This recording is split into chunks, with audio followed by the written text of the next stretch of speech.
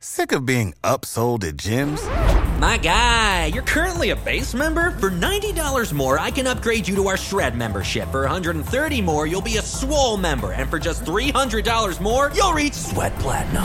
At Planet Fitness, you'll get energy without the upsell. Never pushy, always free fitness training and equipment for every workout. It's fitness that fits your budget. Join Planet Fitness for just $1 down and $10 a month. Cancel anytime. Deal ends Friday, May 10th. See Home Club for details.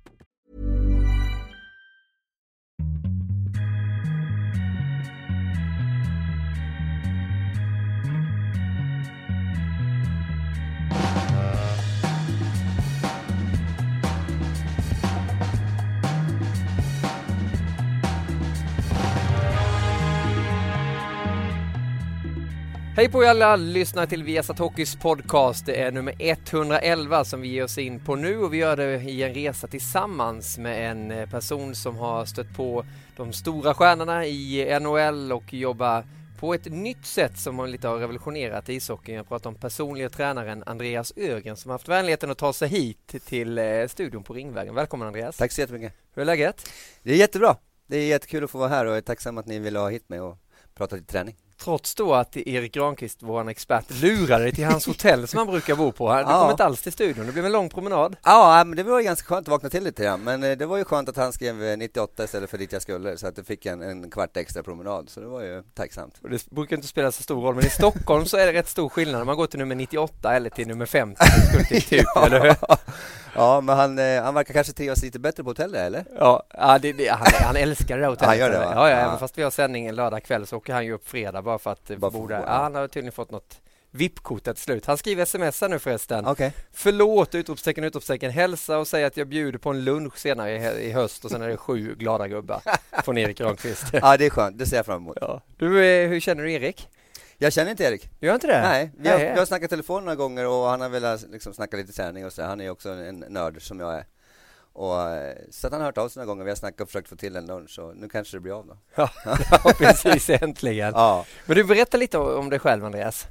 Ja, jag är precis nästan fylld av 40 år i januari. 3-barnspappa till Liam, Noel och Molly. 2 hockeyspelare och en kanske tjejhockeyspelare, vi får säga. Ja, trevligt. Ja.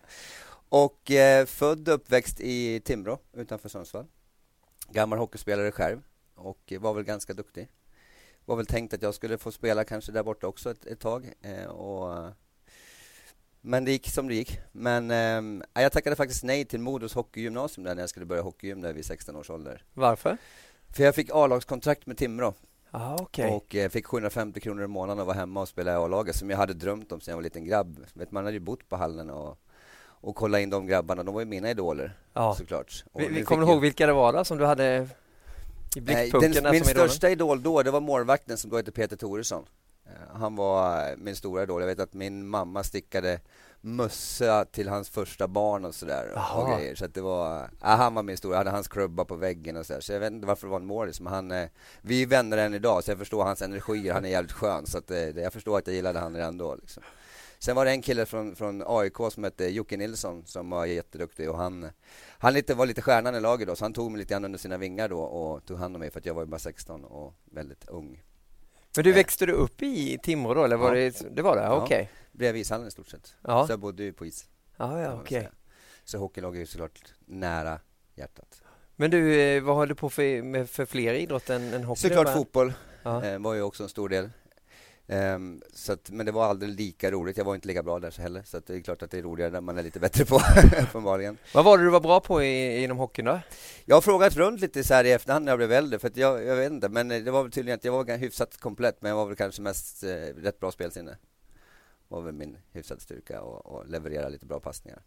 Berätta lite där om hur det var att tacka nej till Modo. För då kan jag gissa att Modo det var ju fortfarande en otroligt stor klubb också. Men de var ju starka på ungdomssidan. Ja, och då på den tiden var det ju bara Leksand, Västerås och Modo som var någonting. Och stjärnorna då, inom situationstecken, skulle ju till Modo då. Ja.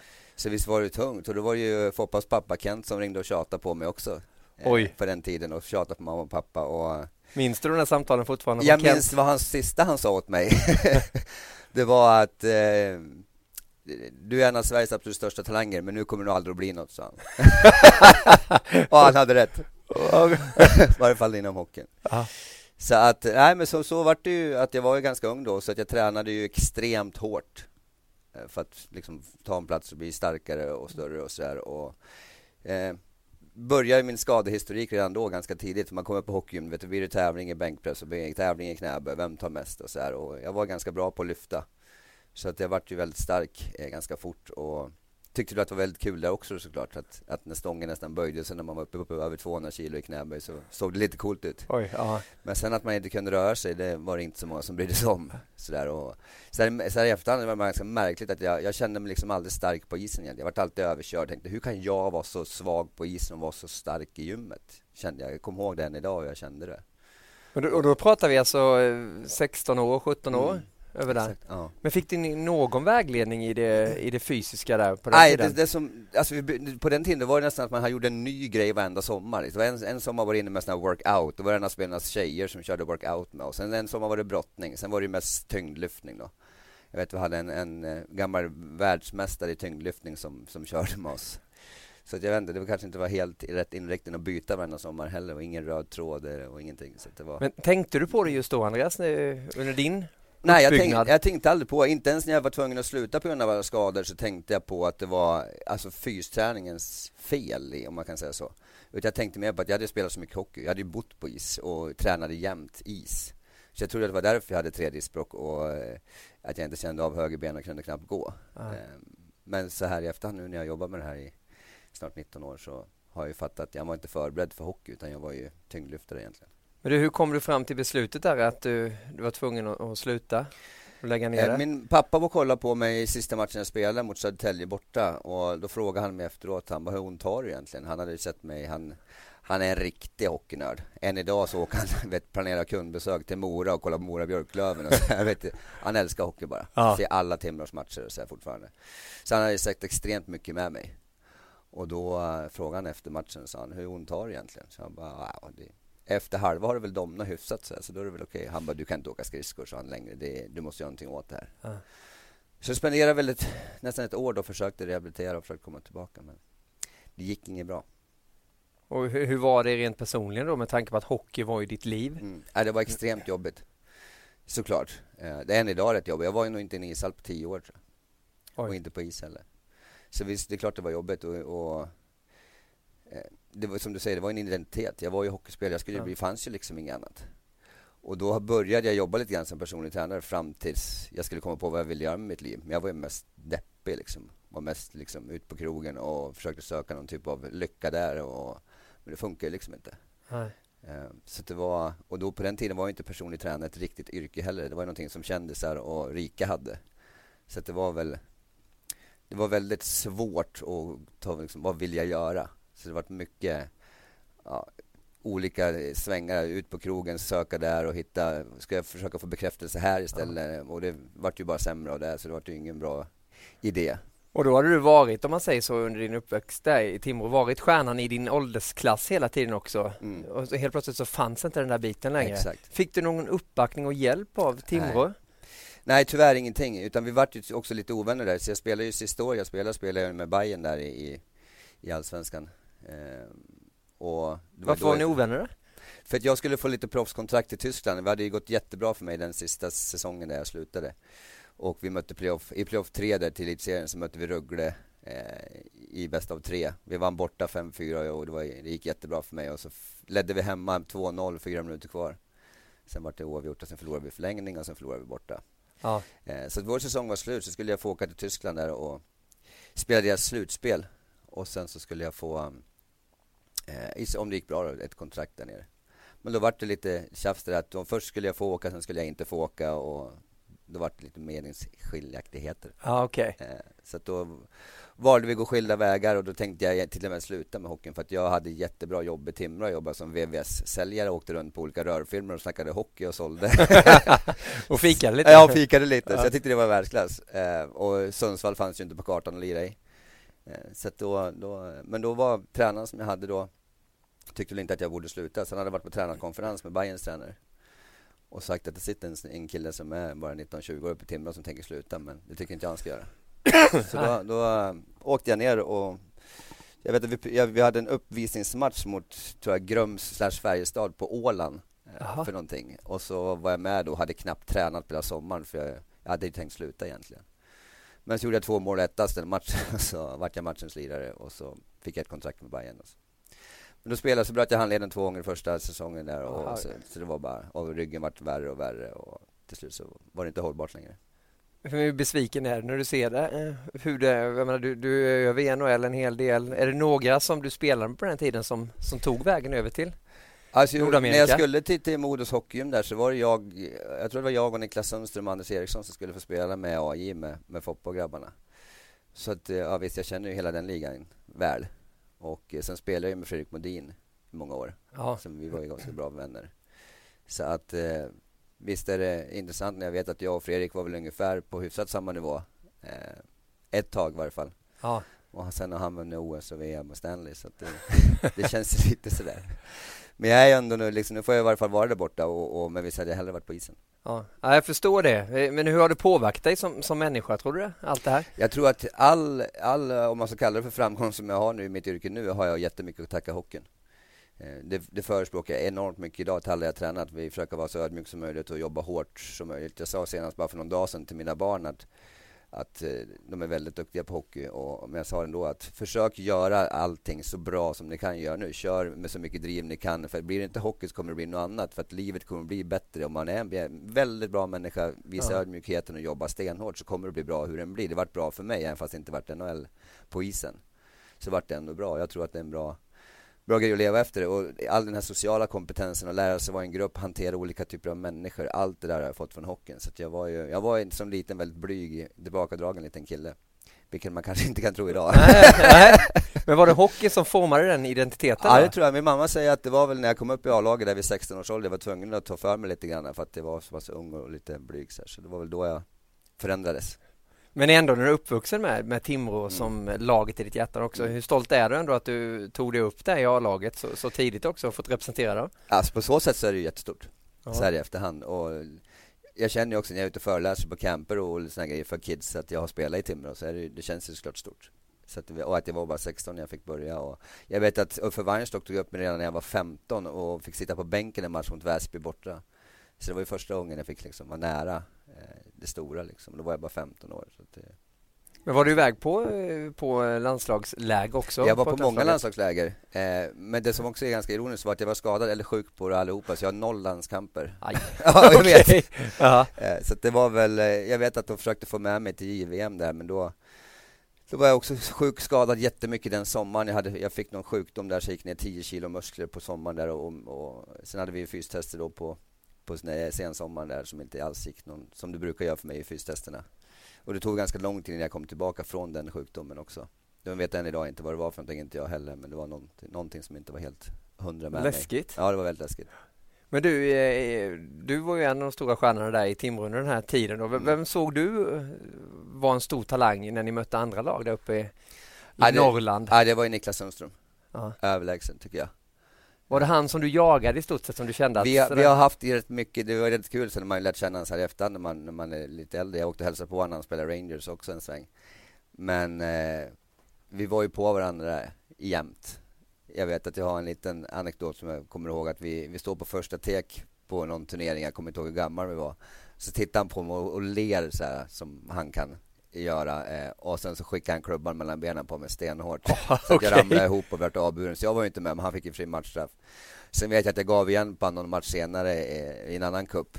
Så vi var nere i ena sarghörnet, han och jag, så vände spelet, så domarna tittade bort, så då skickade jag tillbaka han i vaden på en riktig slägga. Ja, och du klarade dig? Ja, jag klarade mig. Och sen har det format det ändå så att ni visste om det båda två, det här är 2 spelare som kan bli hur bra som helst. Ja, det formade en vänskap ändå alltså? Ja, vänskap, alltså, vi umgås ju inte sådär, men om vi träffas så pratar vi absolut. Ja. Så att det är lite intressant så här efteråt, men han var ju helt fantastisk. Och ett spelgeni utöver det vanliga. Och båda var rätt vassa på krogen också, va? Tydligen.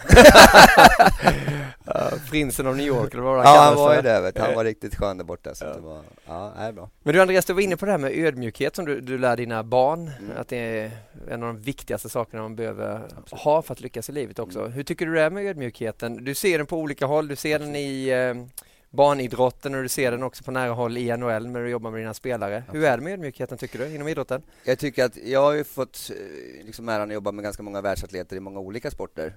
Med och med att hockey ligger mig närmast så jobbar jag mest med hockey då.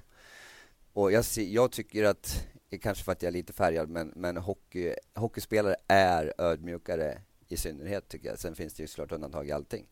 Men jag tycker att hockeyspelare är fantastiska. Vad beror det på tror du? Jag vet inte om det är att det är rätt hårt att växa upp som hockeyspelare. Det är hård jargong i omklädningsrummen och man blir nedtagen. Du kan inte vara liksom, du blir nedtagen på en gång om det är någonting. Så att jag tror det är svårt att, om inte du är ödmjuk så du åker dit direkt. Liksom. Det är bara att kolla hur det är nu med lite, någon har typ filmat lite grann. Det funkar ju inte, det blir ju tillrättalagd på en gång. Liksom. Att det funkar inte att filma i den här sporten. Vi fuskar inte här, utan det är en annan sport som håller på så vi gör inte det. Så att du blir liksom uppläxad att vara en bra människa på något sätt. Under väldigt hårda circumstances. Liksom. Vad är det värsta du har råkat ut för i omklädningsrummet? Jag kan tänka mig om du kommer upp som lite kaxig, väldigt framstående ung juniorspelare så tar man plats i Timrås A-lag. Ja. Det har varit helt enkelt. Nej, det var nog inte helt enkelt. Det var ingenting som jag kommer ihåg så här speciellt som hände i varje fall. Men det var, jag mest kommer ihåg att de var väldigt snälla med mig och tog hand om mig för att jag var så pass ung. Så jag kanske var lite för liten. De vågade inte. Men absolut, när jag åker över nu och jag utbildat mig väldigt, väldigt mycket i USA. Och det var en av Gray Institute som jag utbildade mig väldigt mycket på som jag fick äran att hjälpa en av medarbetarna som jobbar där och hans barn nu när jag var i Detroit för att han var hockeyspelare och 10-11 år var killen. Och Detroit som stort favoritlag. De bor en timme utanför Detroit ungefär och lirar där. Så fick jag ta med dem nu på hockey. Och fick de komma ner lite bakom och träffa spelarna efteråt. Och se då hur Niklas Kronwall tar hand om den här lilla killen. Det är nästan som man blir gråtfärdig när man ser det och man tänker på det. Berätta, vad gjorde han? Ja, vi kommer in där och sen så sitter vi på läktaren först då, som det går till dem och man väntar där på att de ska hämta oss och säga godkänt i vakter överallt. Och det är ganska många som vill in i omklädningsrummet såklart efter matchen och några känner några och sådär. Och så kommer ner och så hämtar de in oss där och så Niklas han ska käka och göra sina efterprocedurer som man ska göra med sin kropp då, som vi har gjort order att han ska göra så att jag vet vad han gör. Men sen så kommer han då precis när vakterna säger till de andra omklädningsrummet att you got 5 minutes left och sen så måste man gå liksom. Och när det är precis klart att alla andra får gå, då kommer Niklas. Ja. Och sen tar han all tid i världen med den här killen. Han får gå runt och sitta på vilken plats han vill. Han tar bild med han bara, vill du se på klubbrummet? Så går han in för att kolla på alla klubbor på spelarna och får gå in i... Han går till med han överallt i hela faciliteten där och får kolla. Och sen bara fixar han en klubb åt han som han signerar personligt till han och skriver ett litet meddelande på bladet till han och så här. Så att, jag fick ett mejl av pappan då på kvällen som han bara, ni har förändrat ett liv för evigt, så han är helt lyrisk. Hur kände du då när du fick det brevet? Ja, man stannar ju upp liksom och bara, det här är overkligt. Liksom man kan, jag hade en liten del i det, men framförallt se Niklas ödmjukhet hur han är. Han behöver inte göra så om inte han vill. Liksom. Men han tar sig varenda gång så gör han det. Och det är ju inget för jobbet utan det är för personen, Niklas Kronwall. Exakt. Ja. Så det är lite grann som Niklas Bäckström sa liksom att Niklas Kronwall är den trevligaste människa jag någonsin träffat. Och det ligger väl lite i det. Niklas Bäckström är också helt fantastisk. Men de är otroligt ödmjuka. Och när jag lyssnar runt lite grann så här på olika camper och folk som har drivit camper länge, som har haft NHL-spelare när de var barn också, har ju sagt att den gemensamma röda tråden på dem som blir NHL-spelare, att de är väldigt bra människor. De sköter sina grejer på sin plats, det är upphängt och snyggt, de har koll på grejerna. Och de lyssnar på tränarna, de har respekt och de jobbar grishårt och gör allting lite extra. Det är det som är röda tråden. Sen finns det alltid undantag där också. Jag vet att några har varit lite slarvigare såklart. Men det finns alltid undantag i allt. Men den stora röda tråden är att de sköter sig väldigt bra på sidan om isen också. Vilket då kanske igen tillbaka spelar på varför de blir ödmjuka i slutet också. Men hur mycket tror du det skiljer där på ishockeyproffs och fotbollsproffs om vi tar de två stora sporterna som exempel? Svårt att säga. Jag har inte haft lika mycket att göra med fotboll, lite grann bara, men som jag hör många andra tränare prata om och kanske många leverantörer som levererar mycket sponsorgrejer och kläder och artiklar och grejer som säger likadant att så fort man ger en hockeyspelare bara lite grann så blir de extremt tacksam, medan kanske andra sporter säger att varför får jag inte mer för? Ja. Lite så att jag är stor stjärna här och men det kanske inte är om man jämför med han. Men du tror att det inte är så glamoröst, alltså att bli och komma till den positionen, är det som formar de här, att de är tacksamma till att vara där uppe på? Jag tror stora det. tronen. Jag hoppas och tror det. Att det krävs lite grann av det också. Att det inte bara krävs kaxighet och hårt jobb, utan att det krävs vara en bra människa också. Det var lite rolig grej nu i somras med just Kronwall, för att jag hjälpte en hästryttare, en hästhoppare, Alexander Zetterman, som jag hjälpte med sin fys också inför OS. Och så var vi nere i deras Fagersta Horse Show, eller vad det heter. Och då det ligger där nere utanför, det Kronwall har sitt sommarhus nere vid Ystad där. Det tar en timme att köra ungefär. Och då... Eller är det mer en Falsterbo? Falsterbo heter det. Ja, den stora där. Ja, stora, precis. Okej. Falsterbo, korrekt, sorry. Och då sa Kronwall, men för då åkte jag ner på fredagen då, så då hade vi ju en dag där vi egentligen skulle ha tränat då, så då Kronwall åkte ner, tror jag, på torsdag kväll dit. Så då sätter han sig i bilen från Ystad och kör en timme upp, bara för att köra med mig då, där inne i området. Och vi hittade, det var blåste asmycket, det var svinkallt, så vi hittade det där presstältet där de har presskonferenserna. Ja. Där inne behandlade jag han, och där körde vi lite grann. Så vi låg där på golvet och det blåste, vi trodde att tältet skulle blåsa bort. Då säger Niklas, han bara, nu skulle de se oss, så jävla glamoröst, det är inte hela tiden. Och det är skönt för dig också. Ja, det är fantastiskt. Men bara att han gör en sån grej också. Så skulle alla jag träna göra också. Det är det som är så coolt med dem. Att de behöver inte ha det här flashy, utan vi ska träna. Och sen spelar det ingen roll vart vi gör det. Det ska bara bli gjort. Liksom. Ja, men du verkar ha en otroligt spännande vardag, måste man ju säga. Men när du lägger fram ditt visitkort, Andreas Ögren, personlig tränare, vad innebär det? Hur skulle du presentera dig själv när du tar fram det? Jag brukar säga så här, att visa först att du bryr dig och sen så visar att du är duktig. Och det hoppas jag verkligen att alla känner, att jag bryr mig extremt mycket om de jag tränar, allihopa. Och försöker göra allt för att dels ligga längst fram i utbildning och försöka utbilda mig konstant. Jag pluggar säkert 1 timme minst varje dag. Vad är det du pluggar då? Allt som har med kroppen att göra, all funktion med kroppen. Så att, ja, det finns ju liksom ingen stopp. Vi vet ju väldigt lite hur kroppen fungerar egentligen fortfarande. Och den är extremt komplex. Jag har ett par mentorer som är professorer i USA som har forskat över 40 år på kroppens biomekanik och funktion. Och de är så pass ödmjuka och säger att nu är de 65 år och liksom har forskat i 40 år och säger att vi hoppas innan vi dör förstår ungefär 10% hur kroppen fungerar. Ja. Och så förstår jag, om ni förstår 10, då förstår jag alltså 0,2. Och det här är 2015 när idrotten har kommit så pass långt som den har gjort. Ja. Så därför finns det extremt mycket att lära sig och mycket att ta in. Och jag var i januari och dissekerade kroppar i Phoenix. Jag ska åka tillbaka till i januari igen och göra en 4 dagars dissekering med. Hur gör man det egentligen? Ja, man skär upp döda människor och kollar hur det ser ut inuti. Hur gör man, alltså hur tar man det rent personligen också med? Jag tyckte det var, jag pluggade väldigt mycket sånt innan jag åkte dit. Det finns ett gäng grejer på YouTube som man kan kolla på som är dissekering. Bara för att vara förberedd på hur det skulle se ut. Sen kan man inte vara förberedd på lukter och sånt där och allting som, när man väl är där. Och jag hade väl kanske inte tanket på att skära själv heller sådär. Men när du är där så blir allting väldigt, väldigt naturligt. Och man blir så otroligt intresserad på hur det fungerar allting. Så det var liksom mer konstigt att lära sig skära och lära sig dissekera på riktigt. Så, otroligt lärorikt. Och det är något som du har nytta av i jobbet nu alltså? Oerhört. För det ser inte ut som det gör i textböckerna. Det är helt annorlunda. Vi hade 8 kadavrar där och alla 8 såg helt olika ut. Vilket vi vet ju att alla människor är helt unika. Vilket betyder att alla behöver tränas olika egentligen. Och framförallt då har olika ålder, kanske olika position, olika förutsättningar, olika gener, olika rörelsemönster. Då kan vi inte träna allihop likadant. Nej.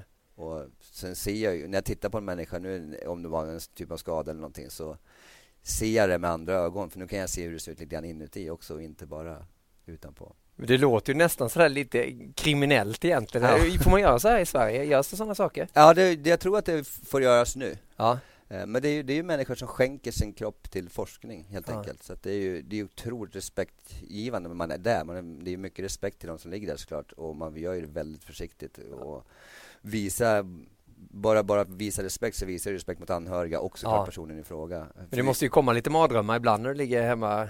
Nej, faktiskt inte. Jag är så pass nördig och intresserad så att jag tycker att det var otroligt lärorikt. Så jag ser mest fram emot att göra det igen. Det är väl därför det går bra. Man är lite jag backar knäpp. lite här i studion. Det tror jag vi bara plastbestickar. Ja, men exakt. Men du Andreas, det känns ju som att personlig tränare, så är det många som tror att men det är en kille eller en tjej på ett gym som lär en hur man ska lyfta och hur mycket man ska använda och hur maskinerna fungerar och så vidare. Men här står du och säger att du skär i människor för att lära hur kroppen ser ut inuti. Hur mycket har den här rollen förändrats som personlig tränare egentligen? Sen det beror på hur långt man vill ta det också. Jag har ju varit och vill jobba med de bästa i världen. Då lär jag ligga där uppe också. För annars funkar det inte. För att jag säger till dem att hittar ni någon som är bättre än mig så får ni gå. Och jag vill inte att de ska göra det. Tror du det finns någon som är bättre än dig just nu? Finns det säkert någonstans. Jag har ett sånt där skönt citat, för jag tror det är Bruce Lee som har sagt att om du försöker hitta någon som är bättre så blir du bättre än han. Bruce Lee? Ja, jag tror jag sa det. Man ska träna jämt, så att hitta någon som är bättre än dig och så tränar du ännu mer för att du ska bli ännu bättre. Men har du blivit manisk av det här? Att du känner det? Att du vill vara där uppe, du vill vara den som vet mest? Ja, manisk vet jag inte, men jag vet inte.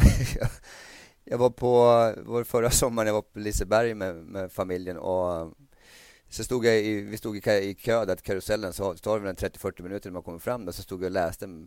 Jag håller på med att titta på telefonen och läste på den, för jag har extremt mycket material på telefonen. Ja. Och då säger då Theresia att hon bara, vad gör du med din telefon hela tiden? Så, ja, men om jag ändå ska stå i kö kan jag plugga samtidigt. På Liseberg? Ja. För ungarna leker med sig själva och sådär, och så att då, istället för att bara stå där så kan jag väl göra nytta liksom. Hur var den blicken från? Ja, hon ruskar på huvudet bara, det är otroligt. Ja. Vad jag. Men hon förstår också att det är därför jag är bäst. Så att hon har ju förstått, och hon ställer upp otroligt mycket. Hon ställer upp att ta hand om våra 3 barn så fort jag är borta. Och det är all cred till henne att hon gör allt. Utan henne hade inte varit här. Men när bestämde du dig för att det här är ett yrke som man kan satsa på? När jag fick Liam, första barnet. Vad berodde du på? Det beror på att dels gick det väldigt bra. Då hade jag hängt på Stureplan ett tag och hade lärt känna lite så här kändisar och grejer. Så då började jag ju träna dem också då samtidigt och fick skitbra resultat och tyckte att det var väldigt kul. Och sen så började yrket förändras. Man kunde ju faktiskt leva på det och det var ganska bra pengar i det också. Vilka var det du tränade då? Jag vet inte, det var väl mest Emma Andersson då som var superkändis när vi höll på. Så hon gjorde ju henne från partyfreak till hälsofreak ett tag där. Och vilket också hjälpte mig att få hjälpa Henrik Zetterberg lite senare tillfälle också då. Så det var ju också kul på så sätt. Men det var väl vi var ju extremt mycket tidningar och så här, och hon fick ju en superkropp, och jag vet att hon gjorde något modelljobb med någon fransk fotograf för någon, jag kommer inte ihåg vilken tidning det var här i Sverige, men typ Café eller något sånt där. Och då fick de retuschera bilden åt andra hållet för att vara för vältränad. Ja.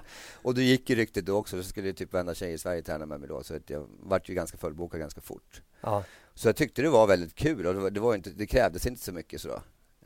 Men då var det egentligen inte för elitidrottare, utan då var det mycket kändisar. Då vill man mest bara ha jobb. Ja. Det blir så i början liksom, du kan inte bara välja då. Utan det här jobbet gör ett bra jobb så kommer de att berätta det för 10 andra. Och sen berättar de för 10 andra. Så du vet, det sprider sig som en löpel om du gör någonting bra. Ja. Så det är det jag har försökt leva efter. Att leverera, vara en bra människa och göra allt för den du tränar. Jag brukar säga det, ute i den här världen, det är så många som tittar ner på andra. Det är mycket ego, och många säger att man gör allting för sitt eget ego. Det ligger väl jättemycket i det, och det gör man säkert. För man mår ju bra av att göra någonting bra. Men kan jag gå... Varje klient jag tränar, kan jag gå ner lite grann på knä för den och lyfta upp den här människan till en högre höjd istället, så får ju det mig att känna mig bättre. För jag behöver inte titta ner på dem på något sätt överhuvudtaget. Tvärtom, utan jag vill försöka lära ut. Vi har en egen utbildning också som utbildar andra tränare, där vi också försöker predika det här. Att gå ner på knä och lyfta upp en människa, precis ungefär som du gör när du friar. Att du går ner på knä och gör dig själv mindre för att höja upp en annan människa till större. Och så tycker jag vi ska göra mer i hela världen varandra. För att det känns som att det blir mer med argt där ute då. Tycker jag det kan vi som tränare och idrottsmän och så här, visa att vi är större än så och lyfta upp andra istället. Ja, det låter ju väldigt, väldigt klokt. Ja, ja, jag hoppas det. Ja. Men vem var den märkligaste du fick förfrågan från att hjälpa till på den tiden? Jag tyckte det var väl rätt coolt när Peter Stormare flög över mig till Hollywood för att hjälpa med sitt diskbråck. Ja, det var så. Och fick hänga där i en månad faktiskt. Så det var lite speciellt. Han hämtade upp med flygplatsen med alla paparazzis och fans. Det var en lite öde upplevelse. Men hur kom ni in på idrottsbanan därefter? Det känns ju som att du hade hittat ett ordentligt fack och ett lönsamt fack också, gissar jag, att träna de här kändisarna som satsade på ett annat sätt än idrottare. Det var väl mer så här att jag själv har ett ganska bra driv och gillar ju människor med driv. Och när då Emma blev ihop med Zetterberg och han hade sina ryggproblem då vid 2006 var det väl så här. Och så sa jag till Emma, men ge mig, för hon pratade hela tiden, varje gång hon var och tränade så att henne gav sånt ryggen och lalalala. Och då kände jag igen mig själv i mina problem som jag hade haft. Men jag hade ju nog fixat mig själv då så här i efterhand. Och mådde ju jättebra i min rygg. Så jag tänkte att då kan jag väl kanske göra det på han också då. Så kom han dit och så körde vi då 1 månad innan han skulle åka över det året. Och skulle göra någon typ av operation då i ryggen egentligen. Men då var han symptomfri när han åkte över. Och sen så gjorde han poäng 19 matcher i rad. Oj. Och sen så vart han vann ju Stanley Cup och vart MVP det året. Sen skrev han ju sitt drömkontrakt. Så att det var väl rätt coolt liksom. Och då spreds det såklart att jag hade hjälpt den där. För det stod ju både i amerikanska, kanadensiska tidningar. Det stod i Sverige mycket om det också. Sen spreds det så... Då kom ju Landeskog och några stycken som hade lite strul och fick ett gäng av dem på en gång. Så de var ju bara 15-16 år när jag började med dem. Så att jag har gjort 7 år med Gabben nu till exempel. Och det också var en otrolig resa. Sen i sammanhanget med det så var det en kille uppe i Timrå som heter Timo Pärssinen, som du säkert har koll på. Han fick ju sitt 4:e diskbråck då, stod det i tidningen. En dubbelsida att hans karriär var över, han kunde inte gå. Och Stefan Lindqvist då, som var sportchef för Timrå då, han var min lagkapten när jag spelade Timrå. Aha, okay. Så jag ringde han och sa, men ge mig en chans. Om han ändå ska sluta kan jag väl få en chans då, tyckte jag. Så då kom de ner då, deras naprapat och Linkan då och Timmo. Och så hade de med sig Jonte Hedström och Hynning också, några stycken så här. Så att, och det var typ jag tror att det var oktober. Jag kommer inte ihåg vilket år, men det var också 6 år sedan, 7 år sedan. Ja. Och då så sa jag till Timmo efter jag hade testat igenom att du spelar innan Euros. Lite kaxigt. Så här. Ja. Dels för att förändra hans tänk också. För han hade ju, överallt där han var så pratade mentalt alla... Mentalt hade han slutat, eller? Mentalt hade han slutat. Aha. Och han ville ju spela. Ja. Så att jag sa det, om du gör som jag säger så kommer det att bli bra. Så. Och då ringde Jonte Hedström med på kvällen. Han bara, vad har du gjort med Timmo? Han är helt lyrisk. Jag ska spela hockey egentligen. Ja. Och 4 december då gjorde han comeback. Sen spelade han väl han slutade väl förra året tror jag, men av egen vilja, inte på grund av skadorna. Men vad var det du gjorde annorlunda då? Det är väl det som försöker skilja mig kanske, hoppas jag då. För att jag försöker se varför man har fått ont i ryggen istället för att bara behandla ryggen. Det finns ju alltid en orsak till en symptom, brukar jag säga. Det är sällan att det är ryggens fel att ont i ryggen. Det är oftast, ländryggen finns där mittemellan höften och bröstryggen. Och försöker hjälpa till att kroppen ska funka så bra som möjligt. Aha. Så den får mycket skit. Men om inte höfterna gör som de ska, eller bröstryggen gör som de ska, eller fötterna gör som de ska, då kommer ländryggen få skiten, för all rörelse går därigenom. Så man måste se till att allting runt omkring funkar och lirar. Och fixar man ordning där, då brukar det läka det mesta.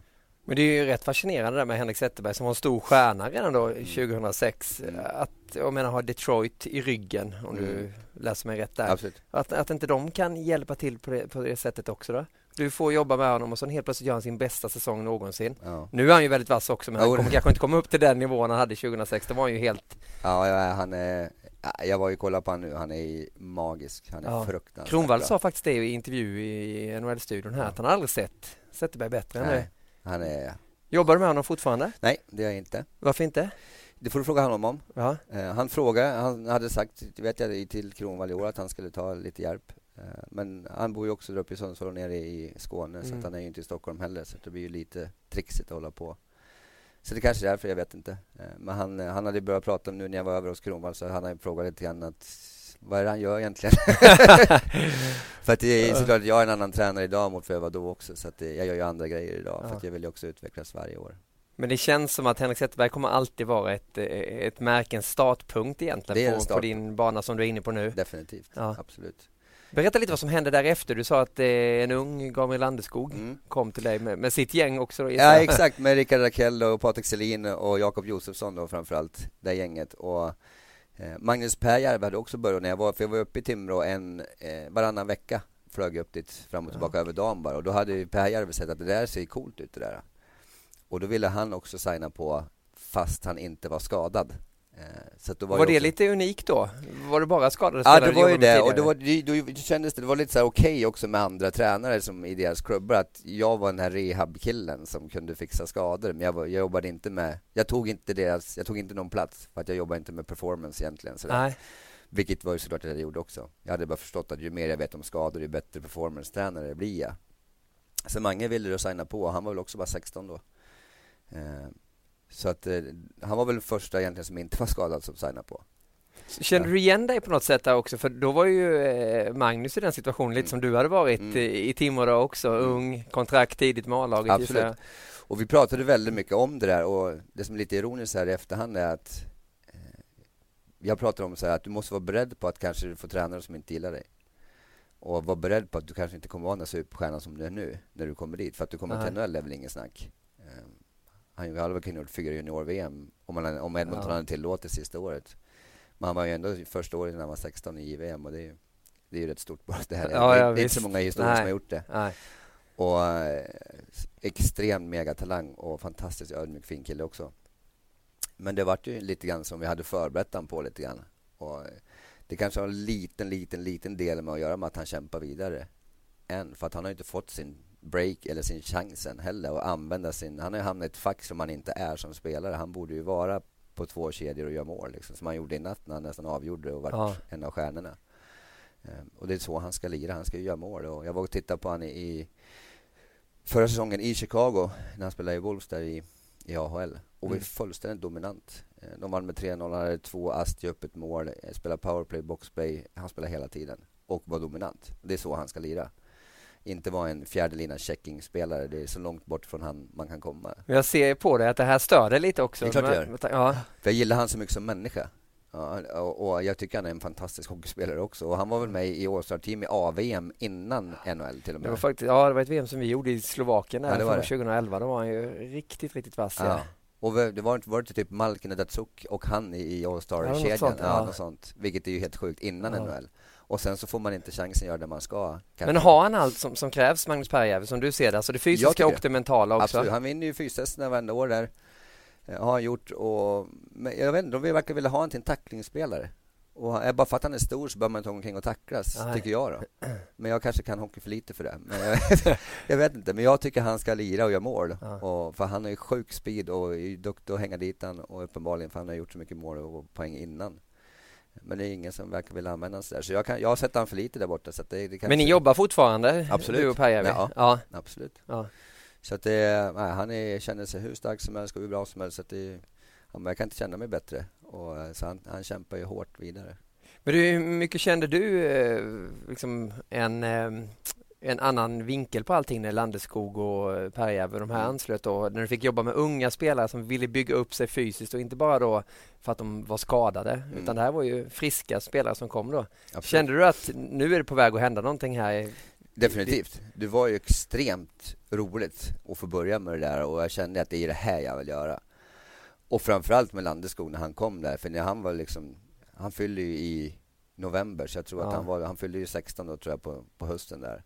Men jag tyckte han var gammal med mig. Fast jag var då 33 då liksom. Så han det är var, sån ju. Ja, jag vet. Så det var bara så här, shit vilket driv och vilken inställning. Och jag bara, det är det här jag vill göra. Jag vill ju hålla i människor och styra dem rätt. Inte tjata hål i huvudet att du ska träna. Utan de fattar att jag måste träna hårt för att bli bäst. Hjälp mig hur jag ska göra. Men då var de ju ändå så pass unga också. Ja. Hur visste du exakt hur mycket du kunde köra, hårt du kunde köra med dem för att inte bryta ner dem totalt? Nej, det är alltid en liten typ av chansning. Det är ju fortfarande än idag. Men jag tror på väldigt mycket vila. Vi har till och med vi brukar skämta att vi har en hashtag som heter våga vila. Ja. Det är många andra har en hashtag som är aldrig vila och vi kör våga vila istället. Ja, lite unikt. Ja, men vad man ser i forskningen idag att vilan återhämtning är mycket, mycket viktigare än man någonsin har trott. För att jag tror inte bara man kan bara bryta ner. För då bygger du aldrig upp. Så att vi tränar 5 pass i veckan och så vilar vi lördag, söndag jämt. Och det är 1 pass om dagen. Sen om man vill träna teknik eller stå och skjuta, det är något helt annat. Men alltså ren fysträning och ganska jobbigt grisigt är inte mer än 4-5 dagar i veckan. Så att där har vi satt gränsen. Och det är där vi har sett att det är där de krossar testerna där borta, där de känner sig som bäst. Och jag vet att förra sommaren slog i Landeskog återhämtningsrekord i Colorados historia. Så att något gör vi ju rätt. Men hur kommer det sig då? Att han får en sån återhämtningsförmåga? Är det mycket personligen också? Men just träningen, vad är det du har utvecklat där med honom? Dels så försöker jag se på hur kroppen fungerar för hockeyspelare, för att tränare så blir så bra på hockey som möjligt. Så att de har rätt rörlighet och rätt styrka i de rörelser man ska göra. För att hockey och skridskoåkning är ingen naturlig rörelse för höfterna egentligen. Utan det är precis tvärt emot egentligen hur man går och springer och hoppar, det vi är gjord för att göra. Och därför blir det väldigt viktigt att förbereda de höfterna och hela kroppen såklart för skridskoåkning och hockey. Och sen så ta det till performance-träning och få dem så här uthålliga. Det var under VM hemmaplan när de vann där, så om du kommer ihåg, det var ett byte mot Kanada när Giro Stamkos höll på i trolla i zon i typ 2 minuter där och Talinder hängde på sargen och var helt slut. Och då fick Gabbe pucken och så tog han den över röd och la ner den istället för att slå icing så de fick byta. Och då tänkte jag så här på läktaren att tänk om vi kunde göra det där ännu bättre. Så han hade orkat kontra där också. Har du inga dåliga krav? Nej, jag vet. Men jag bara tänkte, hur ska vi kunna göra? För då tänkte jag så här, man jobbar ju jättemycket från mjölksyra till att explodera.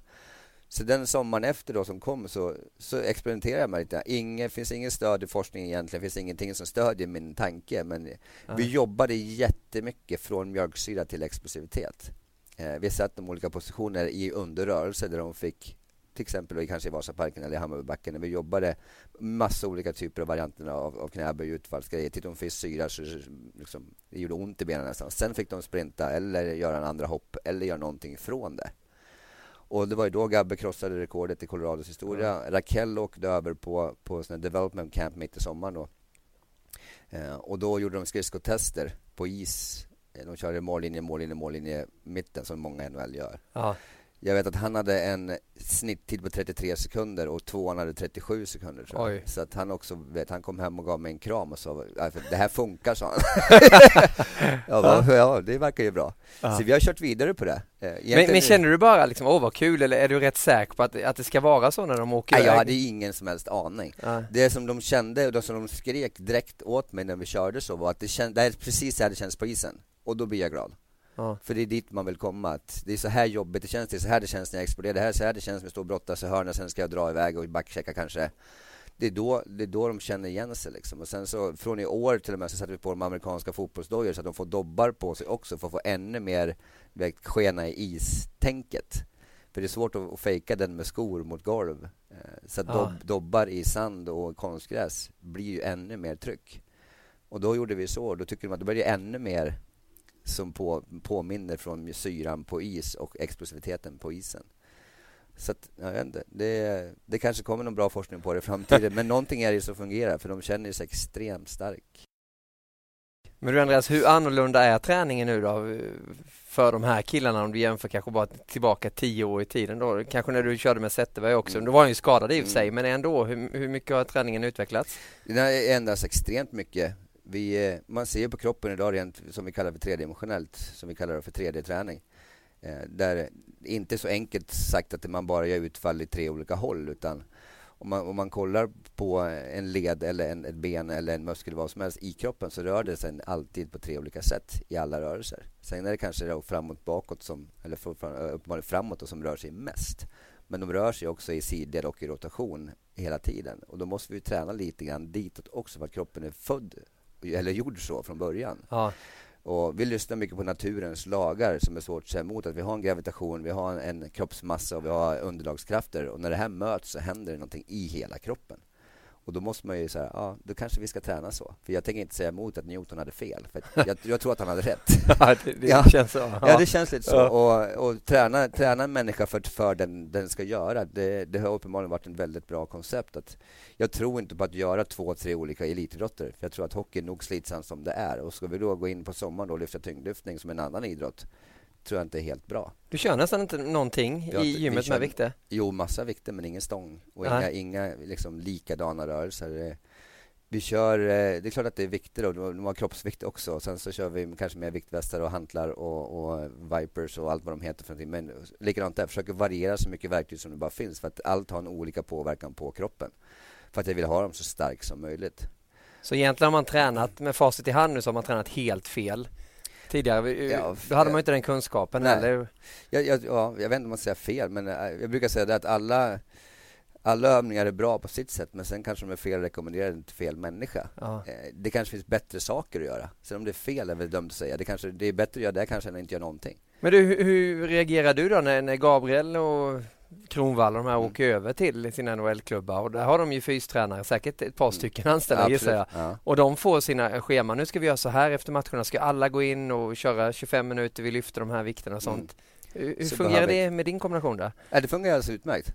De ser att grabbarna är sjukt vältränade när de kommer dit och rör sig bra som helst. Så de säger själva att jag vill inte göra det där. Jag tror på det här. Och det kan de göra? Det kan de göra, ja. Nu har jag ju ganska bra namn, så kanske jag har en del med att göra. Att det är inte så att Gabbe inte får göra som han vill liksom, som kapten. Nej, men jag menar som Rakell då som inte har samma stjärnstatus. Han är på Absolut. väg att bli en stjärna där borta nu, men det är ändå lång väg ju. Ja, jag håller med. Men hittills har det funkat bra och genom att deras fystränare vet ju om också att det är inte de som kör sommarträningen. Så då, hittills har de haft väldigt bra respekt till det, att de låter dem göra det de ska göra. Vilket är ju väldigt skönt, såklart. Men du, hur är din relation till de här lagen om vi tar som Detroit och Washington då? Jag menar Washington fick du jobba med Bäckström och fick tillbaka honom rekordtidigt. Vad missade han 3 matcher något sånt efter en höftoperation? Ja, han hade faktiskt kunnat spela premiären också om du skulle få lite inside här. Ja, det hade han kunnat gjort, men de ville ta bort fokuset från just han. Ja. För då hade det bara blivit han fokus. Så att han tog jag stannade kvar en extra vecka där borta och han vilade extra vecka och så var det ju inte fokus på han då. Nej. Sen så var jag ändå fantastiskt när han kom tillbaka. Vad sa klubben Washington till dig personligen då? Ja, jag vet att GM och huvudtränaren var ju helt lyrisk såklart. Att de trodde att han skulle, som du sa, komma tillbaka mycket senare. Och sen så tycker de också att han rör sig bättre än han någonsin. Han åker skridskor bättre än han någonsin har gjort och ser väldigt mycket fräschare ut. Men hur mycket ändrade du med Bäckström? Förutom då att du ledsagade honom på rätt väg fysiskt, hur han skulle... Nej, det var ju jag tänkte just med kost och sånt också. Absolut. Jag försöker ju alltid se en helhet i det hela. Att det är, både mentala är jätteviktigt, men såklart även vad du får i det för någonting. Det är extremt viktigt. Att om du ska försöka läka ihop utan att ha näring i kroppen, det är en väldigt svår kombination. Ja. Så att jag sa att antingen gör vi det här fullt ut eller så gör vi det inte alls. Och han var med på fullt ut och känner ju jättestor skillnad på att förändras i kosten och i synnerhet. Ja, för vi sa det när vi satt och gjorde NHL-studion, så såg vi en intervju efter hans debut där igen då. Och vi sa det efter i studion, jag och Mattias Nordström och Erik Granqvist. Wow, det var som inte en annan kille, men man såg i ansiktet hur bra tränad han var då. Exakt. Att det hade förändrats mycket. Och det är ju jättekul. Och det var ju, jag lärde känna Mike Green nu uppe i Nävås Kronvall där. Och han har ju spelat med Bäckes länge. Och han sa det också, jag har aldrig sett han åka skridskor så bra, jag har aldrig sett han så fräsch någon gång. Nej. Han skrattade till och med och skämtade och sa att han till och med vann en mot en åkning mot en back. Och det har aldrig hänt förut. Så det är ju för mig som inte då kanske har sett han asmycket och lira och kan han utan och innan den skridskor åkningsmässigt som Mike kan, som har spelat man i flera år. Det är ju otroligt stort att få höra en sån sak att vi gör bra grejer för det fungerar uppenbarligen. Att han kan till och med var 28 år och rör sig mycket bättre och ser fräschare ut och orkar mycket mer. Men han åt fel tidigare lite kan man säga. Ja, det man kan säga. Ja. Vad är det du gör i kosten då, som du förändrar? Vi försöker ju ta bort det som man hittills har sett inom forskningen framförallt inte är helt bra för kroppen kanske. Vi försöker utesluta gluten ganska mycket och socker ganska mycket och mjölkprodukter även ganska mycket. Och hålla oss till så ekologiskt det bara går såklart. För att man ser ju där ute att även fast det är ekologiskt så är det ju inte lika mycket näring i någonting idag som det var förr. Nej. Och då blir det ju otroligt mycket viktigare att vi får i oss rätt saker och kanske måste tillsätta någonting tillskottsmässigt också då för att få mer näring till kroppen så att den kan läka på ett bättre sätt. För det är ingen nyttigt. Det är 82 matcher där ute så att det tär ju enormt och flygresor och tidsskillnader och det är ganska mycket som behöver ordnas. Och då måste du få i dig bra näring. Men du, när de kommer hem där under sin semester som de är ju igång rätt tidigt. Absolut. Med att träna. Vi hade Filip Forsberg på besök under finalserien i fjol och han sa att jag kan inte vara med den natt, för det var ju nattmatcher då. För då påverkade min träning, då förlorade jag 2 dagar. Exakt. Och det här var alltså i juni, början av juni. Han skulle åka över sen då i slutet av augusti eller någonting, mitten av augusti. Men hur mycket lever de det här? Får de vara ute någonting på Stureplan och härja så som du gjorde under din tid? Det är klart de får. Men ju mindre ju bättre såklart. Och det inser de själva också. Det är ju, NHL går ju snabbare varenda år. Jag tycker det är stor skillnad bara för 2 år sedan. Så går det ju väldigt mycket fortare idag redan. Och du kan inte komma över då och vara halvredo. Det funkar liksom inte. Så att alla vet ju vad som krävs idag. Och då funkar det inte. Men det är klart att de hänger där lite grann också. Men jag är glad när de skaffar bra tjejer och hänger hemma istället. Då blir jag glad. Ja. Men det här NHL-livet som det var kanske lite tidigare då, att man efter matcherna samlades och tog några bira och sånt. Är det borta tror du? Eller vad säger du? Jag tror att det är mycket mindre av det. Borta är det nog inte. Och ibland kan det vara ganska rätt skönt att få ta sig någon stänkare efteråt också. Kanske man har förlorat ett tag. Och jag pratade mycket med John Odoja efter om Quenneville och hur han lägger upp allt bara för de vinner sig. För jag är nyfiken om allt liksom. Jag vill fråga varför du hamnar i NHL. Jag vill fråga hur tränarna gör och så. Jag bara får lära mig ännu mer om allting. Och Quenneville är också inne på det som jag är inne på, att vila mycket. Och han tycker om spelarna gör en dålig match så säger han hellre att grabbar, gå ut och ta en öl ikväll och så sover ni ut imorgon, så skiter vi och tränar, så vilar vi istället. Medan kanske många andra kör att ni var så jävla dåliga ikväll, imorgon ska vi köra skit nu. Så blåser de skridskoåkning 1,5 timme istället och knäcker dem ännu mer när de kanske bara är trött. Så att jag tror att han har hittat lite vinnande koncept där, och att det återhämtningen är sjukt viktig, och då kan det vara skönt att få ta en stänkare och sitta och garva med laget bara, för det är en av de grejerna jag saknar mest med att inte vara i ett lag också, det är att garva med grabbarna. Ja, jag håller med dig. Men du, om du bara får berätta lite här nu då, just med hockey. Nu jobbar du mer än ishockey. Du jobbar ju med alpina stjärnor och jag vet inte om det är fotboll och friidrott och sånt också. Exakt. Men om vi bara tar hockeystallet som du har. Bara ös på med namnen som sköter, som du hjälper till med. Ja, det är ju Landeskog och Raquel Josefsson och Selin, och det är Odoja, Talinder, Pääjärvi, Kronvall, Bäckström. Och herregud, sätter du mig på plats? Ja, det är lite taskigt, ja. Det räcker med de det är namnen. ganska många, och sen så vet jag att nu var jag över, och jag har ju varit ganska mycket i Chicago när Johnny var där, så nu vill Hjalmarsson ha hjälp i år. Sen så vet jag att Patrik Hörnqvist är på till nästa sommar, Elias Lindholm är med, Mackan Johansson har hjälpt jag också nu med ryggen i Chicago, eller i Washington när jag var där, som vill också. Så det var Erik med också, någonting med Erik Gustafsson? Ja, precis. Erik Gustafsson, han glömde jag precis. Som också fick komma upp nu och lirat ett gäng matcher och gjort det sjukt bra. Jätteroligt. Han mejlade igår och sa att hans kropp känns magisk, så att det är också där, jag blir lycklig, hela jag, när han får chansen där uppe redan så här tidigt. Det trodde vi kanske inte. Nej, det var också förvånande att han har tagit i Chicago också då, och komma in. Och sen var så bra direkt också. Det är inte vilken klubb som helst att bara kliva in i. Jag har ju varit på väldigt många NHL-matcher, och Chicago-publiken är väl kanske just nu, som man säger, den kunnigaste också. Otroliga krav ställer de. Man märker då att när det är en bra match, när det är bra spel, då är det ett bra drag där. Spelar de lite sämre, då är de missnöjda på en gång. Det är klart att de har krav nu efter 3 Stanley på några år bara. Men de kan faktiskt ta en till här. Det känns ju som att de bygger så smart ändå. Ja, de gör någonting väldigt bra där. Men sen de har så mycket pengar i den där föreningen, så att de gör någonting rätt. Bara de såna här roliga grejer som man inte har varit på en hockey. Deras 50-50-lotter till och med ligger på över $30,000 varje match. Okay. Så var jag nere, jag var hos Landeskog i den, de låg på 2. Jag sa till Gabben, ni gör ju någonting fel som i Chicago gör rätt. Så du vet, om ni får in 28 000 extra varje match, det är ganska bra, för sen går ju till ungdomshockeyn. Så det är ju fantastiskt bra liksom. Och jag hörde nu när jag var där att de tjänar $1 miljon på alkohol varje match. Chicago. Varje match? Varje match. Herregud. Så det är ju 23 000. Och känner man över det som personlig tränare? Där finns det lite att göra då? Ja, man kanske börjar sälja öl istället. Men du, den här stora gruppen, alltså, den bara växer och växer och växer. Och nu börjar det även bli lite andra nationaliteter som vill jobba med dig. Nu var det vid Washington här som du sa och nämnde då. Hur mycket har du plats för egentligen? Jag har inte plats för mer på sommaren, så det har varit stopp nu sen Elias. Vi får se om Kalle Järnkrok hänger på där också, för så har vi ett litet minigäng uppe i Gävle. Vilket blir kul. De sa det i varje fall nu, och jag var och käkade med Elias nu när jag var över också, så han är ju på i varje fall, och får vi se om Kalle hänger på också då. Men då åker ju de från Gävle, så de är med. Vi gör lite annorlunda upplägg där, så jag kommer åka upp en dag i veckan till dem, och de kommer ner till Stockholm sen, och så gör vi mycket via videos och sådär också, som jag gör med Mange som bor i Skåne. Så det funkar också. Men här i Stockholm så har jag inte plats som det ser ut nu med er, och som du sa, de alpingrabbarna är ganska oroliga.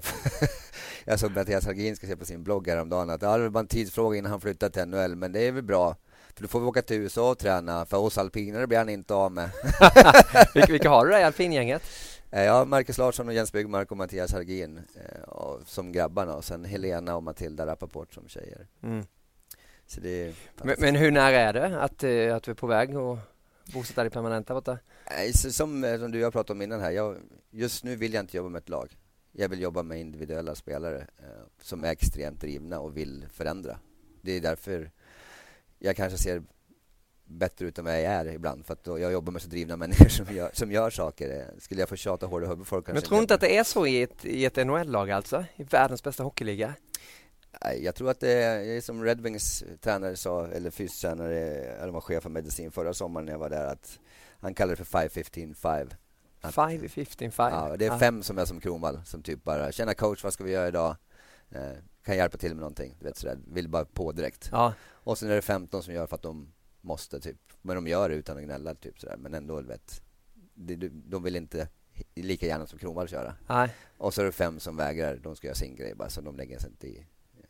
Så att det var så han kallar det för. Ja.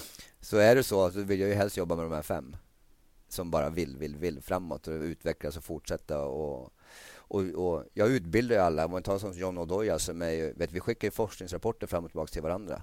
För att han är så jävla intresserad av i synnerhet kost. Och det är en lite rolig story med han bara. För när vi började för 6-7 år sedan också. Så vår första lunch så trodde han inte ett skit på det här. Han bara, nej, du måste lyfta tungt och du ska vara... Jag bara, men ont har du i kroppen? Och han bara, ja, ont. Ja. Det säger inte det alls. Han bara, jag tror inte på det där ändå. Så. Det här var innan han blev Stanley Cup-mästare också? Ja, det var innan. Ja. Och sen ringde han ju på slutet av sommaren då, för han ville inte ha hjälp på sommaren. För han trodde inte på det här skit.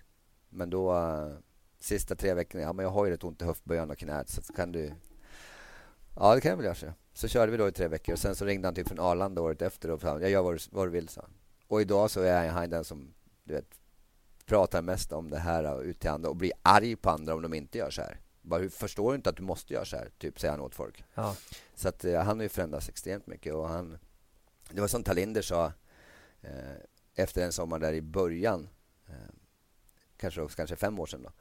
Då sa han att det var så intressant att se Johnnys förändring bara i omklädningsrummet när de kör på Segeltorp där med Stockholms NHL-killarna när de går på is där. Ja.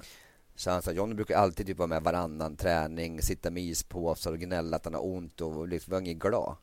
Nu kör han varenda och är helt, nästan sprallig som omklädningsrum istället. Han bara den förändringen. Det förändrar personligheten också. Ja, exakt. Det är klart att det är skönare att inte ha ont. Det finns ju inget värre än att gå omkring och ha ont. Det vet ju varenda människa. Du blir ju ingen glad när du har ont. Det är värdelöst. Och ska du leverera på den här nivån nu, det är inte kul. Men du, hur mycket har det med den fysiska biten och med kosten, tror du, procentuellt? Jag tror att ingen kan klara sig utan den andra. Det går inte. Men hur extremt noggrann är han med kosten? John Odoja. Skulle jag förbjuda honom på ett rör Pringles? Nej. Inte under säsong. Finns det möjlighet? Det är så hårt inte alltså. Ens nära. Nej, du vet att jag frågar om du träffar någon grabbar hur han och Kryger var på OS. Ja, vi hörde lite om det här alltså på matcherna också när de flyger, så är det på med stödstrumpa, att de nästan hade någon kroppsstrumpa på sig för att de är 100% kan man väl säga. Kryger hamnade ju mitt i det där också när han bodde med Johnny där borta och det är ju bra för Mackan, så det är kanon. Så det är ju otroligt kul att se. Men sen får jag ju frågan ibland om det har gått överstyr också. Har du det? Nej, det är väl på gränsen kan jag väl tycka ibland då, men han gick med, han skulle i alla fall gå ut med laget med Dallas nu på rookie-middagen och kanske dricka en stänkare, så det är bra. Så. Men sen blir det inget mer. Nej, okay. Så han är inte den spelaren som är med när coach Q sa att nu går vi ut och tar någon öl. Han följde med. Han följer med, man dricker ingenting. Nej. Och sen så styr han ju upp. Jag åker till Washington på onsdag. Och då möter de i Dallas på torsdagen. Så jag skickade sms till han igår och skrev att jag är i Washington på onsdag hos Becker, så ska vi käka middag på onsdag kväll. Han bara, låter grymt, så jag vet en sjuk restaurang, var hans svar. Och jag bara, okej, om han vet en sjuk restaurang då kommer det vara så nyttigt så att det är ett skämt liksom. Jag åkte över med han nu direkt efter i september och var i Dallas och Chicago med han. Fick vi vara med på hans sista träning med Chicago också, vilket var jävligt kul. Men du vet, direkt när vi kom till Dallas då åkte vi runt en halv dag och letade efter ekologiska restauranger och styrde upp och kollade vart det fanns och frågade runt och tills vi hittade ett gäng. Och vet jag har aldrig ätit så mycket som jag gjort de här 10 dagarna jag var sån nu. För annars brukar han bo hemma och jag bor på hotell. Vi sover alltid liksom, vi håller det. Ja, dels kommer jag vara jetlag och vakna 5 på morgonen och gå och träna och inte ligga i sängen och vänta till han vaknar klockan 9. Utan, vi har gjort så med spelarna att jag bor på hotell och de bor hemma liksom. Men nu när han också var ny så bodde han ju på samma hotell, så nu umgicks vi hela tiden. Och då hänger jag med han hela tiden. Och då käkar jag som han gör hela tiden. Och så jag var ju också tvungen att träna 2 pass om dagen själv nästan för att förbränna leken, för han körde ju is också. Men han kör extremt mycket alltså. Extremt bra. Ja. Han är ganska skön, för han säger det också, att han är ganska bra att inte alla gör det ännu, för då hade inte han haft något jobb, säger han. Nej, men han känner att han har en fördel också. Ja, det är klart som fan. Ja. Men Andreas, hur gör du när du samlar alla de här spelarna, en sån som Odoja som du beskriver? För där blir det nästan maniskt beteende också, att de vet ju vad som krävs också. Gabriel Landeskog, han satt precis här där du sitter nu och vi spelar in podd 100 här i VF Hockeys podcast. Ja, och alltså, då hade han kort ärmar på, han hade varit på träning hos dig precis innan också. Alltså, det var ju ett monster. Ja, det är korrekt. Men hur gör man för att det inte ska bli för mycket? För jag menar, säger du till dem att de ska springa upp för toppen med Hammarbybacken så kommer de ju slita järnet. Alltså förlora finns ju inte i deras värld. Nej. Kan det inte bli för mycket att de triggar varandra till? Jo, ibland, jag brukar skatta det ibland också. För om vi säger ibland du ska göra 8 av den här övningen och så kanske Raquel gör 9. Ja, då kommer Josef göra 10. Ja. Du vet, sådär. Men då stoppar vi dem. Då blir det så här. Då garvar vi lite grann också. Det är lite roligt så här. Men jag hoppas jag har hyfsat koll på dem att det inte får bli för mycket. Och i och med att vi vilar så pass mycket också så vi kan köra väldigt, väldigt hårt när vi väl kör. Ja. Men passerna, vi har 2 timmar avsatt till dem, men då får de också behandling och så går vi igenom mycket mobilitetsträning och rörlighetsgrejer då innan och de gör sina individuella grejer innan. Så det själva hårda passet, man kallar det för det, är ju kanske 45-50 minuter effektivt grisigt. Sen så det är inte så jävla mycket vi tränar dem som man kan tro. Det är ganska mycket tid, men vi gör mycket individuella grejer som är bra för deras kroppar också. Men ofta har du sett Grabbe Landeskog kräkas i Hammarbybacken? Ett par gånger, ja. Ja. De tar ut så, och ibland så vill jag ha ut extremt max av dem också. Så då kan jag avsluta med typ av stafett eller en tävling. Och det spelar ingen roll hur trött de är då går de 100. Och det är då man kan stå och mysa lite grann bredvid och bara, vet, man ser de där hornen, de där ögonen komma fram och bara shit, nu vill man inte vara i vägen. Men har de ryckt ihop någon gång när det blir för mycket? För Nej. när du är trött och allting så är det ju lätt till att det brakar loss i sig. Aldrig faktiskt. Nej. Inte hittills under alla år, men däremot tvärtom extremt mycket glädje. Nu är de här är ju bästa vänner också. Alltså hela den här yngre ligan som jag har är ju, vet, med Landeskog, Raquel och Josef, för de är ju, vet, och Erik då som kom in i år då. Och så Fredrik Claesson då. Han som sprider mer glädje än någon. Ja, han var väl kapten i junior för länge sedan, var inte det? Han fick ju vara kapten för säsongen också, vet jag, mot Pittsburgh en sväng. Så han ligger ju också där på gränsen. Han är väl nästa back upp bara, så det krävs ju bara lite grann. Jag skulle ju tycka att han var en dröm i ett lag. Jag tackade han nu. De anordnade en liten sån här överraskningsmiddag åt mig i somras för att jag hade fyllt jämnt. Grattis förresten. Ja, tack så mycket. Ja. Och då sa jag det till Claesson då när jag höll ett litet tal, att jag sa det, och utan dig varje morgon, för att de tycker att jag alltid kommer dit på strålande humör och alltid glad. Jag älskar dem med mig också, att jag är så glad och sprider energier jämt, så jag kommer ju aldrig dit och ha en dålig dag med dem. Men ibland kanske jag är 98 av 100 eller 95 eller 90 kanske till och med ibland. Och då behöver jag bara titta på klassen när han kommer, så blir jag alldeles lycklig. Och så har jag uppe på 100 på en gång, för han bara kommer dit och skiner, vet, med så mycket energier. Och när de träffas och hela det här gänget ihop, det blir magi på en gång. Så det, ibland får man nypa sig armen, man har kanske 12-15 stycken samtidigt och de alpina männen kan få med och köra. Man bara, tänk att alla de här har varit mig. Vad fan hände? Lilla jag från Timrå. Ja, det har. Och det här är ju superstjärnor, många av dem också. Absolut. Men hur fungerar det med kontrakter? Betalar de för sommarträning eller har du kontrakt året runt med dem så att du hela tiden skickar iväg någon faktura, eller fungerar det? Ja, vi har sommarträningskontrakt och sen så de som flyger över mig då blir det en annan grej. Ja. Såklart, så att Men är det lönsamt? Det går väldigt bra. Ja. Inte som deras löner. Tyvärr. Nej, det förstår jag. Att, är långt från det, men det funkar jättebra. Ja. Så att, det är skitroligt. Och att jag kan bara leva på att det är ju fantastiskt att få vara med om det här. Men du och många andra nya generationens fystränare, ni har ju format om hockeyspelare, och det ser man ju när man tittar på hockeyn i NHL. Vi har ju hockey framför oss här när vi ska spela in den här podden också, att det går ju så otroligt mycket snabbare. Det är ju roligare spel nu och spelarna har ju en helt annan teknik också. Absolut. Men ni formar dem ju till riktiga missiler där ute på isen också, i och med att alla är så otroligt starka. Vad kommer hända med hockeyn, tror du? Är det en farlig väg ändå? Blir spelarna för bra tränare, om du förstår mig rätt? Ja, jag förstår det helt. Och vi satt faktiskt och diskuterade det här om dagen och frågade vad ska hända? Liksom, kommer de att rinkarna att byggas ut lite grann? Kommer de att bli större? Det tror vi inte kanske då. Men skulle du vilja ha det så då? Att det blir större rinkar? Kanske lite grann. Inte som här. Men kanske lite så man får se ännu mer. Du ser nu den här succén med 3 mot 3, hur kul det är.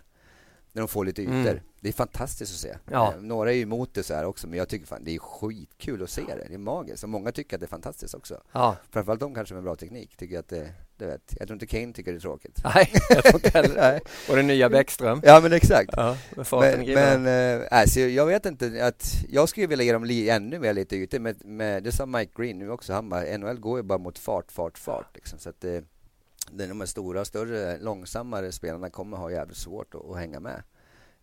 Så att, jag vet inte, någonting håller på att hända, men förhoppningsvis så går det väl inte för fortsatt om. Men vad ligger skaderisken som du ser det? Det har ju varit våldsamma debatter hemma om alla huvudskador. Ja. Du jobbar ju med folk hemma också, så gissar jag. Absolut. Men där borta pratas ju inte lika mycket om det nu. Men vad kommer den nya problematiken ligga kring? Jag tror att det kommer fortsätta med de här huvudskadorna, tyvärr.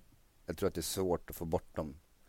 Tyvärr. Ja. Framförallt när det går fortare och fortare också. Det är svårt att hinna reagera alltid. Liksom. Finns det någon lösning då som du har tänkt på kring det?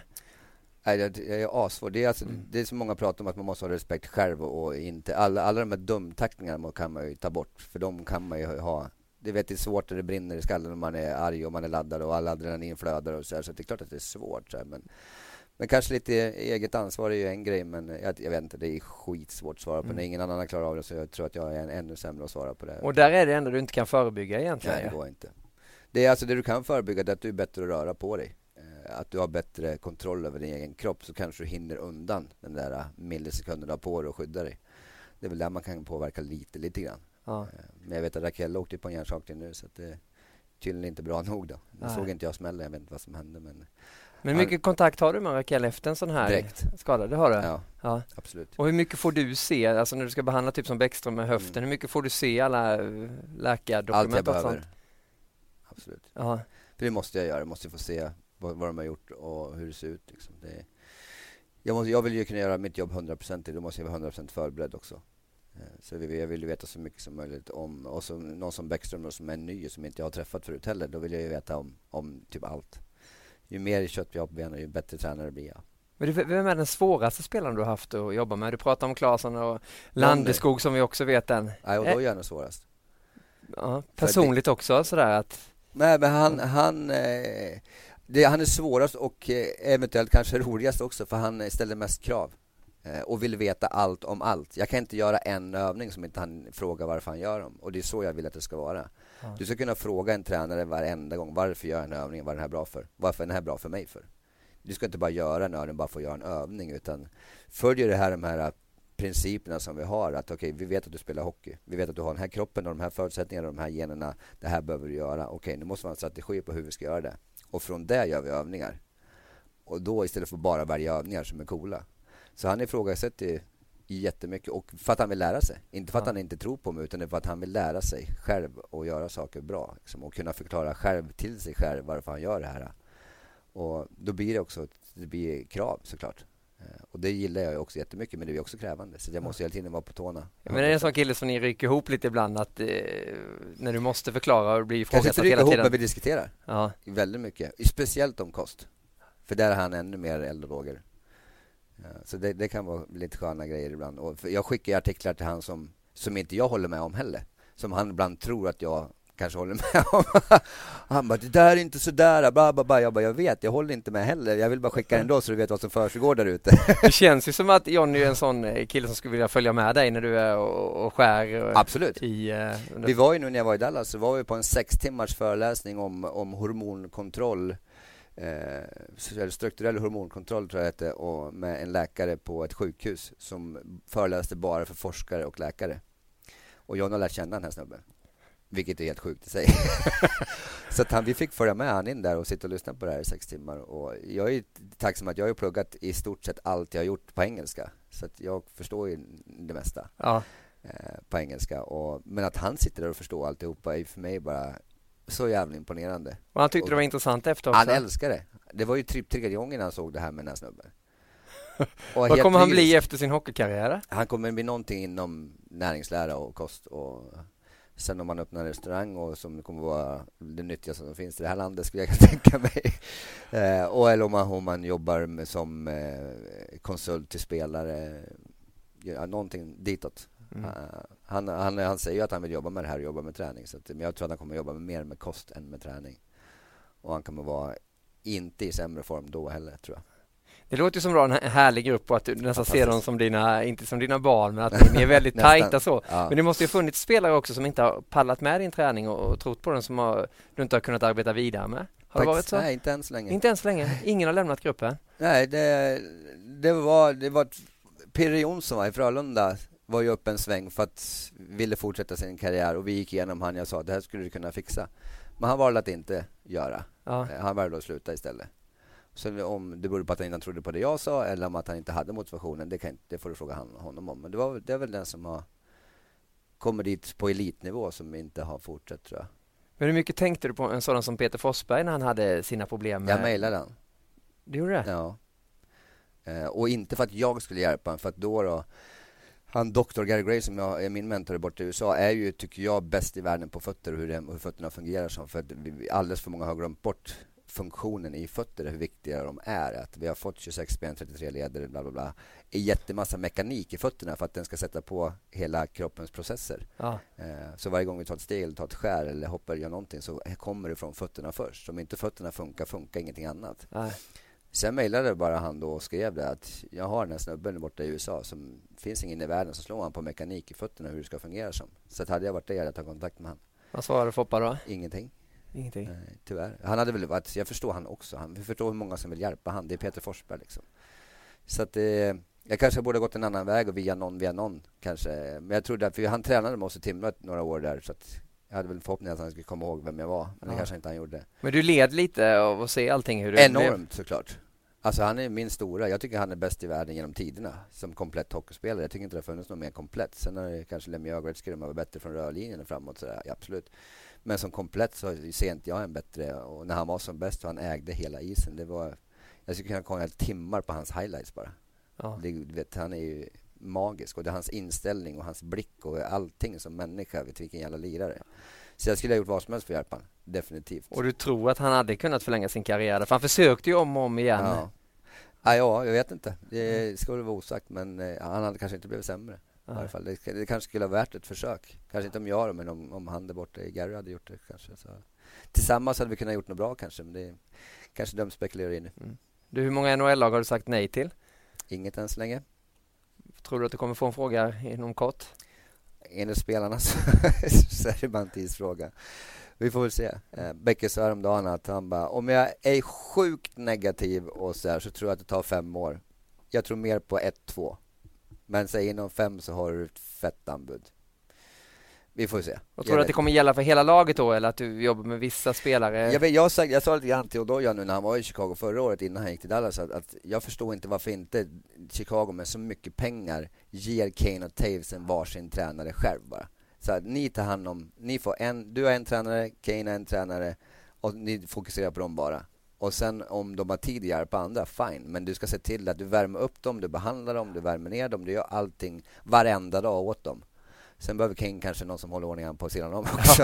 Ja, du tar gärna på dig det också, va? Nej, helst inte. Inte det. Nej, men du vet, en sån grej tror jag att kommer behövas till superstjärna. För skulle du lägga då x antal 100 miljoner till dem, 2. Och de kan ju inte vara borta. Och börjar de få gömskstrul med såna skitskador som de inte ska ha och missa liksom en månad, det funkar ju inte. Liksom. Du såg ju vad som hände i Detroit när Datsuk och Zäta var borta. Det blir ju inget bra. Publiken vill ju inte titta. De kanske inte vinner lika mycket. Det blir ju så, vet, förstår du? Och det, gå på United Center och kolla Chicago är inte helt billigt.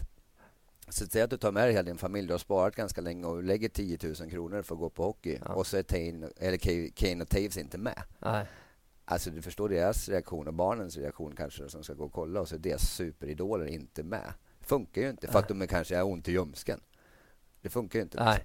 Så jag tror och hoppas att det kommer att gå dit att de största stjärnorna kommer att få tillåtelse, om inte klubben betalar, ta in egna tränare som kan vara där jämt och ta hand om dem jämt. För att jag brukar säga också, jag hyllar alla fystränare som finns överallt, att de bara orkar ta hand om ett helt lag hela tiden. Jag skulle få kaos i skallen jämt. Och framförallt om du måste driva på hälften och hälften gör som du vill. Liksom. Så att de gör det fantastiskt på alla fystränare där ute. De ska ha all cred som finns, för att jag vet inte om jag hade klarat av det.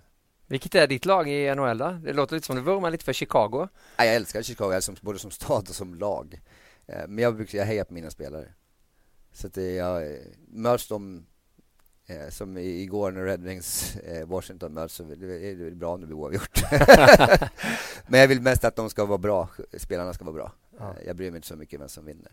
Du Andreas, när vi pratar om 5 år eller kanske 7-8 år igen och gör en ny podcast här med Viasat Hockeys podcast.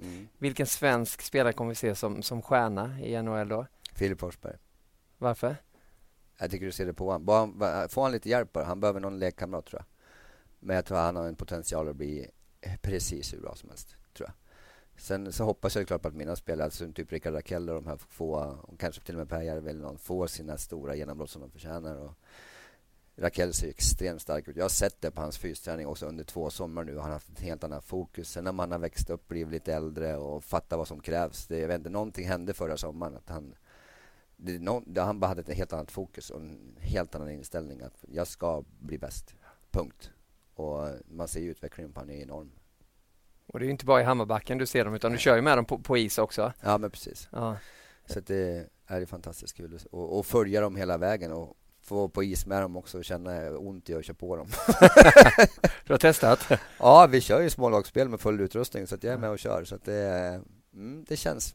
Och du är så jäkla snäll som Gabriel Landeskog är och beskrivs överallt. Är han det hela tiden? Fråga Jonny.